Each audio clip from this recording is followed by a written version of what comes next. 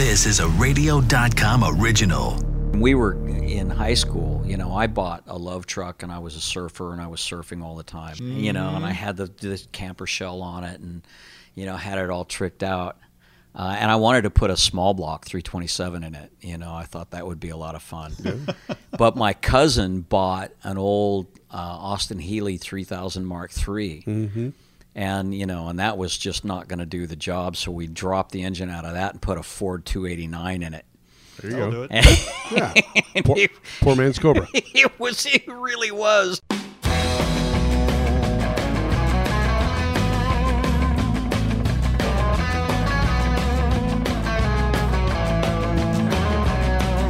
Hey, everybody, and welcome to a brand new year. As Sherry O'Terry, as Barbara Walter said on CNN, this is 2020, the New Year edition, talking about cars where it's all about everybody has a car story, from celebrities to car personalities and more. I'm Randy Cardoon, and this week we have the many lives of Willie Ames. You know him, an actor on shows like 8 is Enough, Charles in Charge, and as a car guy, he once raced Jeeps, he worked as a cruise director on a cruise line, even worked on a fishing boat. Once again, we welcome Hot Rod Bob Beck of GAS, Great American Auto Scene, that's GAAS, as we start the conversation with Willie at the Hollywood Autograph Show, talking about a short-lived TV comedy back in the 60s, all about a guy and his classic car. My Mother the Car.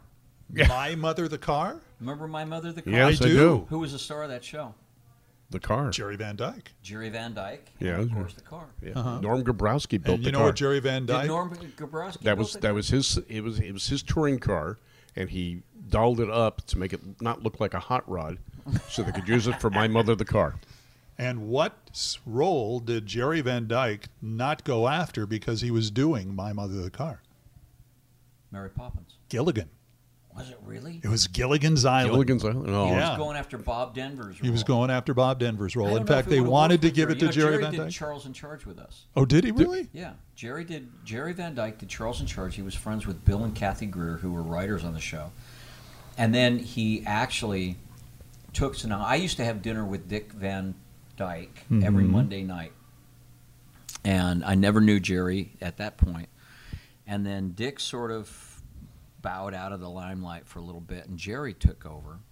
And then he did our show, and then he went down and he started doing Coach. But Jerry was very funny and a great guy, and I loved him in My Mother the Car. I thought that was a great show. Yeah. I really did. I watched it just for the car. Well, that was me. Who Yeah. knew what a Porter was? A 1929 Porter. Porter? Yeah. Well, That's my fictitious mother, name. dear. Yeah. Yeah. But yeah. That and Mr. Ed. Yeah. Yeah, and then I voted for Pat Paulson for president. You did. Well, okay. Which Didn't side? we all? Which side? It's so, I mean, just so for anybody listening, like if you're, there's Of a certain age. you're going to have to be a certain age. Anybody that's younger is just going like, what? Pat who? Yeah. Pat Paulson for president? Yeah. I think he was a pretty good choice, actually. Yeah. So I'm very curious. I think I asked you earlier before we came on air whether or not you guys had seen Ford versus Ferrari. No, we haven't. We had not. We want to, but we missed our chance. But you saw it. I saw it, and I was absolutely blown away. It was just a great movie. It was great storytelling.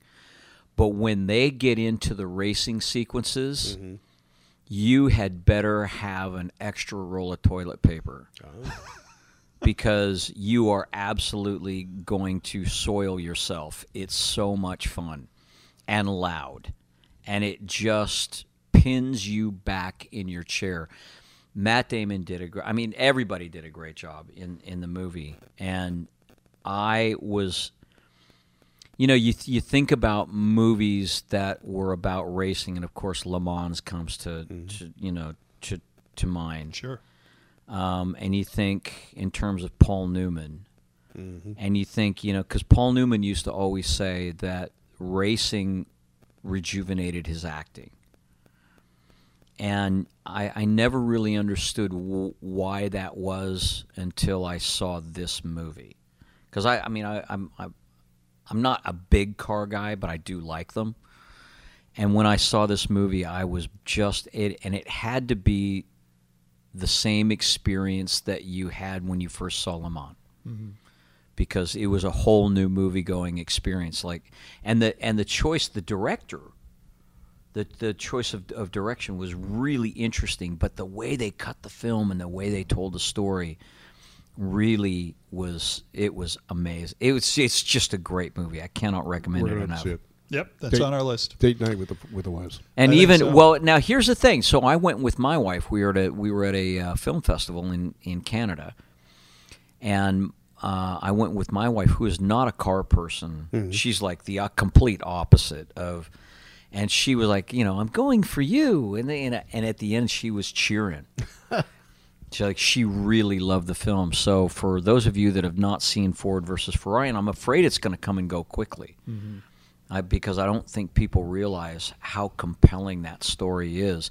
But it is just made all the more compelling by the action sequences, the racing sequences that just knock your socks off. Have you seen any other Le Mans type movies or Le Mans type movies? Yeah, Le Mans, yeah. Yeah, let's make sure we get that straight. California It's not a Pontiac. tongues with French names. Exactly. that's a whole other podcast. Le Mans. Yeah. Livings. But yeah, no, it's just fantastic. So There's some other movies that are out there. I know there's a lot of, we'd seen some documentaries that have been done about it. Oh, we did the one for TMPCC. Right. Where he had... What's that, Adam Carolla's...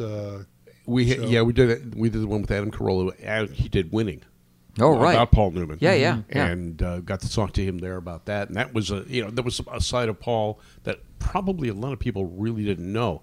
I was racing in the days when he was at Riverside Racing. Oh, yeah. And he was just one of the guys.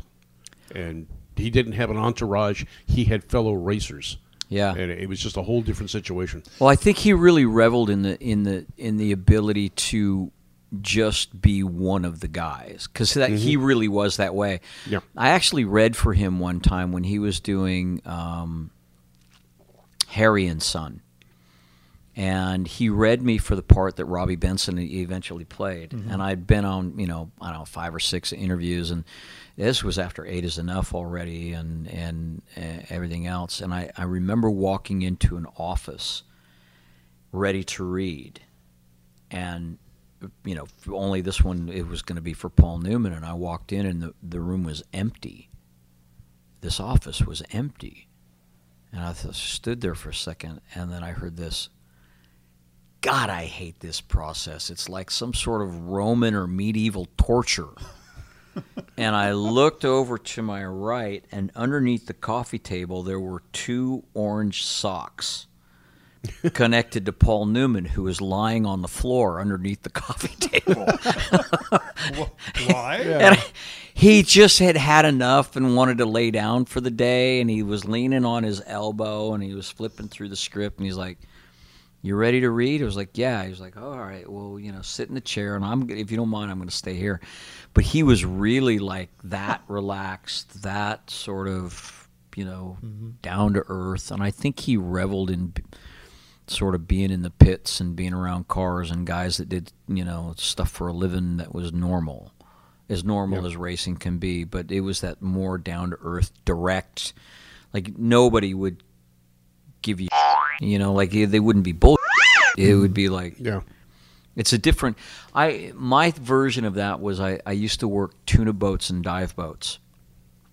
And I loved the directness of that life. That that people tend to be more direct. They tend to not care that you're a celebrity. They tend to not, you're either doing the job or you're not.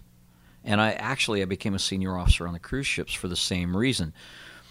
When you're at sea and when you're working on a ship and when you're in that environment, or you're working on cars and you're in a race environment and there is death involved, you are either doing your job as a part of that team or you're not. It's that simple. And there's no making up for ego and everything else. You've either got it or you don't. I think that's what he liked about it. Well, especially in Le Mans, you would see the fact that there was the potential for so much death because of the way they were driving the cars. Oh. And it wasn't a racetrack per se. No, it streets. was driving down the streets. Yeah, yeah. And the health things that are built into the safety that's built into the cars today, Didn't that exist. wasn't even on the board years ago. And we had an interview with one of the gentlemen who was driving, who was a professional driver. They used professional drivers in the scenes, and he actually crashed and lost his legs. Oh, And was no longer a driver after that, but he still has the Porsche in his garage. oh yeah. But he's still an enthusiast. He's still involved in it, just not as a driver any longer. And they were saying Steve McQueen insisted on the takes being done at race speeds, Yeah. not simulated. Yeah. And Well, here's another one, right? yeah, Steve he was McQueen. another one. And during the commentary, they had an interview. Winning, they had an interview with Paul, and he said, "I had to quit Le Mans. People were making it a circus that I was there." Yeah. He said the one year he was there, they came in. I think they came in second or third with the Dick Barber cars, and he said there was too much commotion about who he was rather than what they'd accomplished, Right. and Right. he never went back. You know, it's interesting. Having worked at cruise ships, we would call on Monte Carlo quite frequently, and just either before, during, or after the race there. And when you see those streets that they decided to hold a race on, there's no room. No. I mean, there is zero room for error in any, and that race is no joke. I mean, that race is just amazing. Well, we were talking to Ann Anstead the other day about Le Mans, and that is or Le Mans type cars, and that is an advent of the 50s. The cars were a whole lot smaller, a whole lot slower, but the case of Monte Carlo, that's still a facility or a location that is on the docket and something that they continue to run, even though the cars have gotten so much bigger. Yeah, yeah. Oh no, it's an amazing course, and you walk that course, and and if you sit up where the aquarium is, just above where the palace would be, you can go up there and you can look down on the course. You just look at some of those turns and you just think, man, I wouldn't do it in my Fiat. Like I wouldn't do it in my Fiat 500. Let alone some beast of a. Run us back to when you were first getting ready to drive or were driving, and the fact that what cars out there really kind of got your attention when you were growing up. Oh well, Porsche really had my attention, and then the Fords actually that they had that Ford versus Ferrari was after. Ford GTs, kind yeah, of the thing? GTs, and then it was the 912, like it was the or the 914s that everybody was that were so popular back then. But my cousin and I, now my cousin's a real motorhead. My uncle was a motorhead. He owned a Mercedes shop. He was actually a biology teacher, but on the side owned a Mercedes shop, and he used to teach all of his students how the heart worked and he would use a carburetor as an example, and so he always crossed those over. But my cousin, when we were in high school, I bought a Love truck and I was a surfer and I was surfing all the time. Chevy Love. Chevy Love, right? And I had the camper shell on it and, had it all tricked out. And I wanted to put a small block 327 in it. I thought that would be a lot of fun. But my cousin bought an old Austin Healey 3000 Mark III. And, and that was just not going to do the job. So we dropped the engine out of that and put a Ford 289 in it. There you I'll go. do it. Yeah. Poor man's Cobra. It really was. I mean, that thing wowould not corner for, but God, we could just go in a straight line down the 405 freeway, at 11 o'clock at night. There was no traffic then. And we're talking about 1976 and 77. And we could do push-ups on that thing, at 70 miles an hour, 80 miles an hour. You just, and but man, if you had to take a corner, it was hairy. Like you were. Well, what car was your first car? My first car was the Chevy Love truck because that was the sensible car that my parents wanted me to have, and I very quickly traded that in for an MGB. And I'll never forget the day that I saw that at the import motor car place on Pacific Coast Highway in Newport Beach. because I went in and I was like, oh, the love truck is just not handling, you're cramping my style, man. Yeah. And 8 is Enough was a hit, and so I got the MGB, and I liked that. Then I ditched that and got a Alfa Romeo Spider Veloce, which I really loved that car. Like, I loved that car. That made me happy. Then I had a Jaguar, and I ditched the Jaguar for a friend of mine's car. He had bought and restored an original Carrera, 74 Carrera, and had the whale tail put on it, one of the first whale tails, and it was Gentry Red. I'll never forget the color, the name of that, But he had an RS engine in it, and that car to me was amazing. Like, my license plate said ROQ-YOU, Rock You, because I had my band then and I was touring all over the place. And I loved that car. I had it for a number of years, and I used to just that car would just scream. And then I met a guy when I was touring whose side job was working at John Wayne Airport, and it was just still Orange County Airport, and he had access to avgas. So we used to top it off with a little bit of avgas, and just, if you'd romp on it, you literally could blow a flame at least 6-7 inches, but it tore it up. I mean, you're stupid then, right? And I was talking to my buddy that had sold it to me, and he used to go out to the track and race a bunch of them. And I said, I really want to go out and race that. And he said, no, you don't want to go race that car. And I said, why not? And he goes, because it's got a lot of engine in it. And the first time you see one go off the track at 160 or 180 miles an hour, you'll think twice. Yep. And I had that car for probably from 1979 until 1986. And, avgas, by the way, is aviation fuel, right. Basically. It's the higher yeah. octane. You're talking 100 octane or more. About 101, 102 octane, depending on where you're getting it from. Right. And so you could really make it go. Yeah. And but it was just hell on the timing chains. Yeah. And the problem, the issue that I started having now, so now we're getting into the 80s. And, inflation is sky high. It's the Carter years, and, and interest rates are sky high, and money is tight. And, and I would go, we had crank down windows, and you'd lose the little plastic cap on your crank down window. Well, no, you can't just go buy the cap. No, of course not. You got to buy the whole window mechanism. They've got to take the whole thing. And then every time I'd go in and go, well, let's get this thing tuned up.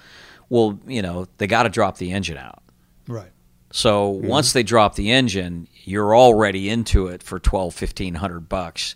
You might as well do this, then do this. Yeah. I don't think I ever got out of the garage with that Porsche for less than $2,600.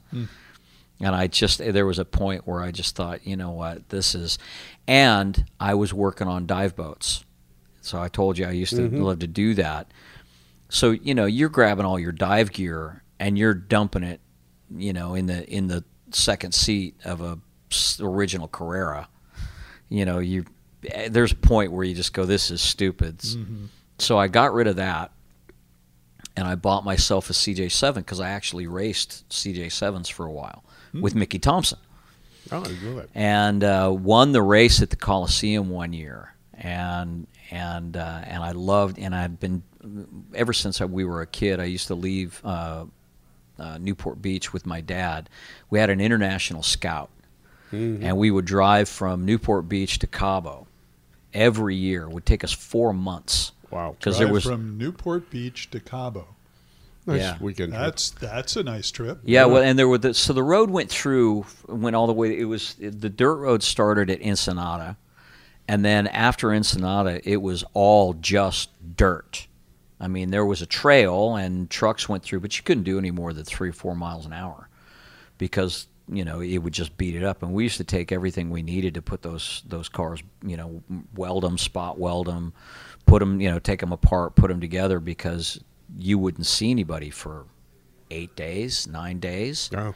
And you were way out. And then we'd drive all the way down, and then we'd go up into the mountains, up through Laguna Chapala, and we'd kind of follow the Baja 1000, course, but then we'd pull off and do different things, go up to Lake Hansen, and drop back down the other side of San Felipe, and then back up over the mountains, and then go down the Pacific side or straight down until we finally got to La Paz. We had friends that we'd known for years in San Quintin before. They were still in adobe huts and dirt floors. That's how far back, there was nothing there. And if you got gas, you used to siphon it, mouth siphon it. You'd hold the can up and then siphon it in.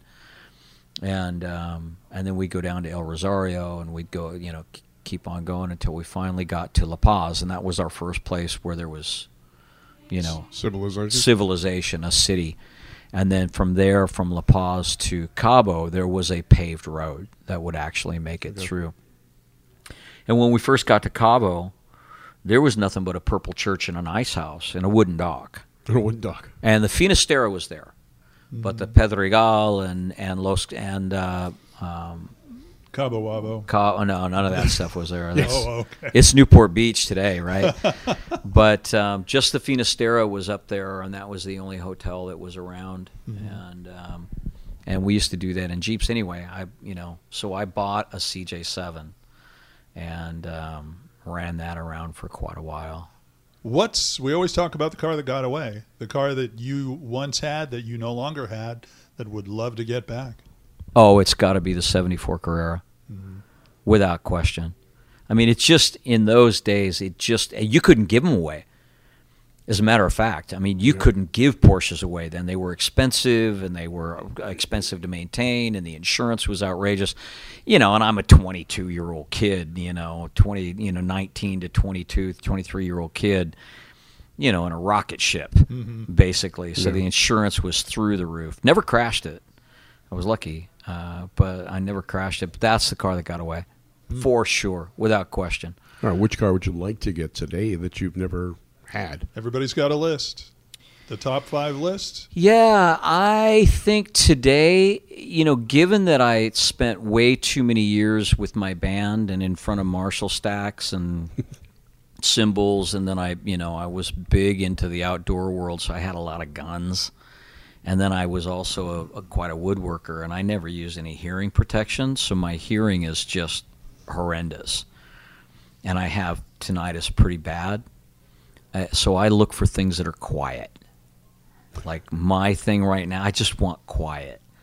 And now the way that they have the tunes, the exhausts, and, everybody's goal is to be as obnoxious as possible. So I think a nice Mercedes, like just a 300, it'd be the car that I would. That's probably my next car. It's just something that I can guarantee, something I know is going to be quiet, and I can talk to my wife and hear her. That sounds so old. Well, no, that's something that many wives look forward to someday when their husbands do actually pay attention. So that's fine. Yeah. Well, it just, it really is. It just sounds so old to me, but at the same time, Get off my lawn, like all those years that you had those really aggressive tires on your off-road vehicles, and all you hear is that highway hum, and the wind's blowing in your hair, and you've got your stereo cranked up, and and it's funny because I used to race with Ted Nugent some, and then I used to do a lot of stuff at Ted's place, and he's the same way now. Like you still have that. I still want that zebra striped Bronco, but if you could just make it quiet. Yeah. Enclose it and insulate it. Yeah, exactly. Yeah, make sure all the doors are in and keep the top on, that kind right? So how about you? What's the car that got away for you? Oh, the car that got away for me. So many cars that got away. Well, let's see here. I had actually a Dodge Magnum, which is a wagon. Yeah. And it's 5.7 Hemi. It was the RT Hemi. But it was such a cool car, and the reason I got rid of it is my single dad, my daughter, had just made it as a cheerleader. And so she was on one of those cheerleading teams that go all over the state. Sure. And this is before the 8-speed transmission. So, getting a good 19 to 20 miles per gallon wasn't probably a good thing. So I started looking around for a car. And I believe at that time Honda had the Insight. Right. And I said I wanted something with the number 4 in the mileage. And I thought, what chance is that? Well, there was the Chevrolet Volt. Yeah. That had come out. The Prius. They had really good mileage numbers, which later proved to be a little too high because Chevrolet kind of padded it, didn't tell anybody. No. And there was also the Prius, but I didn't see myself as a Prius guy. Yeah. But for less than that, you could actually get a nice Honda Insight, and you can get 45 to 50 miles per gallon as long as you didn't punch it all over the place. Yeah. And I ended up, in fact, my daughter eventually got the car in after me, and she got better mileage than I did. It was only rated at in the 40s. She got 54. I couldn't figure that out. I go, honey, do you ever over 40? 0 to 60 times were probably different. Yeah. Well, she would always say, Dad, they keep honking at me. And I'd say, I have a funny feeling I know why. Yeah. But then again, I like the gas mileage. Keep going, honey. Yeah. Yeah, exactly. There was one car that I got from my uncle. He always had great cars. He had a little Mercedes 190 SL right-hand drive.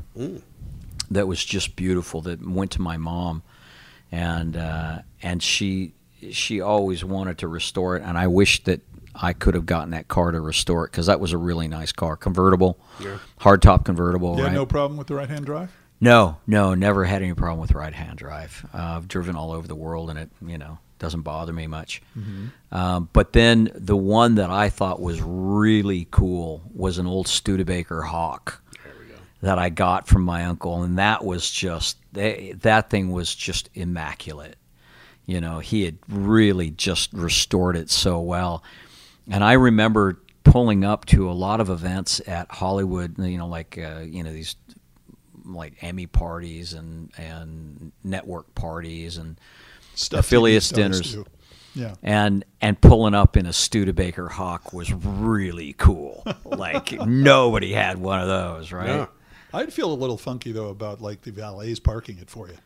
Yeah, that actually makes you really nervous because you never know, you never know what's going on. No, I was a valet in 1977. I had the number 1 accident, by the way, in 1977. You are an achiever. I was an overachiever. I don't know exactly how I did that. And right outside the Velvet Turtle on Ventura Boulevard back in the day. Yeah. Yeah, I remember that. Yeah. And they let me keep my job because You knew the owner. the guy who hit me was doing 60 on Ventura Boulevard. Oh, okay. Oh, Yeah, well, so- that's okay. Yeah. Well, you got away with one. I think I did. You got I away think- with one. I think I did. I also learned if you're going to do parallel park, never stick your nose into the curb before you bring the back in. Always go back and then otherwise you go in and your front bumper catches the passing car and flies in the air. But I digress. Yeah. Yikes. It's a lesson learned. Yes, it was. Willie, thanks, buddy. Thanks, guys. Sure appreciate it. You guys have a good day. Thank you so much. All right, man. Enjoy. That's the man of all trades, actor, cruise director, auto racer, and more, Willie Ames. Remember to subscribe to our podcast on radio.com, iTunes, and KNX1070.com, so that way you can be notified when a new Talking About Cars is uploaded and you won't miss a thing. And if you're on iTunes, please rate us 5 stars and review us. Also, follow us on social media. We're on Facebook, on Instagram, where we are Talking About Cars, and on Twitter, where we are Talk, the letter N, About Cars. Talk N About Cars. Also, remember to join me as I join Hot Rod Bob every second Tuesday of the month on his Great American Auto Scene show on his Bob Beck page on Facebook. Also, GotGas.com. Again, GotGas, GAAS. Until next time, I'm Randy Cardoon. Join me as we have some fun talking about cars.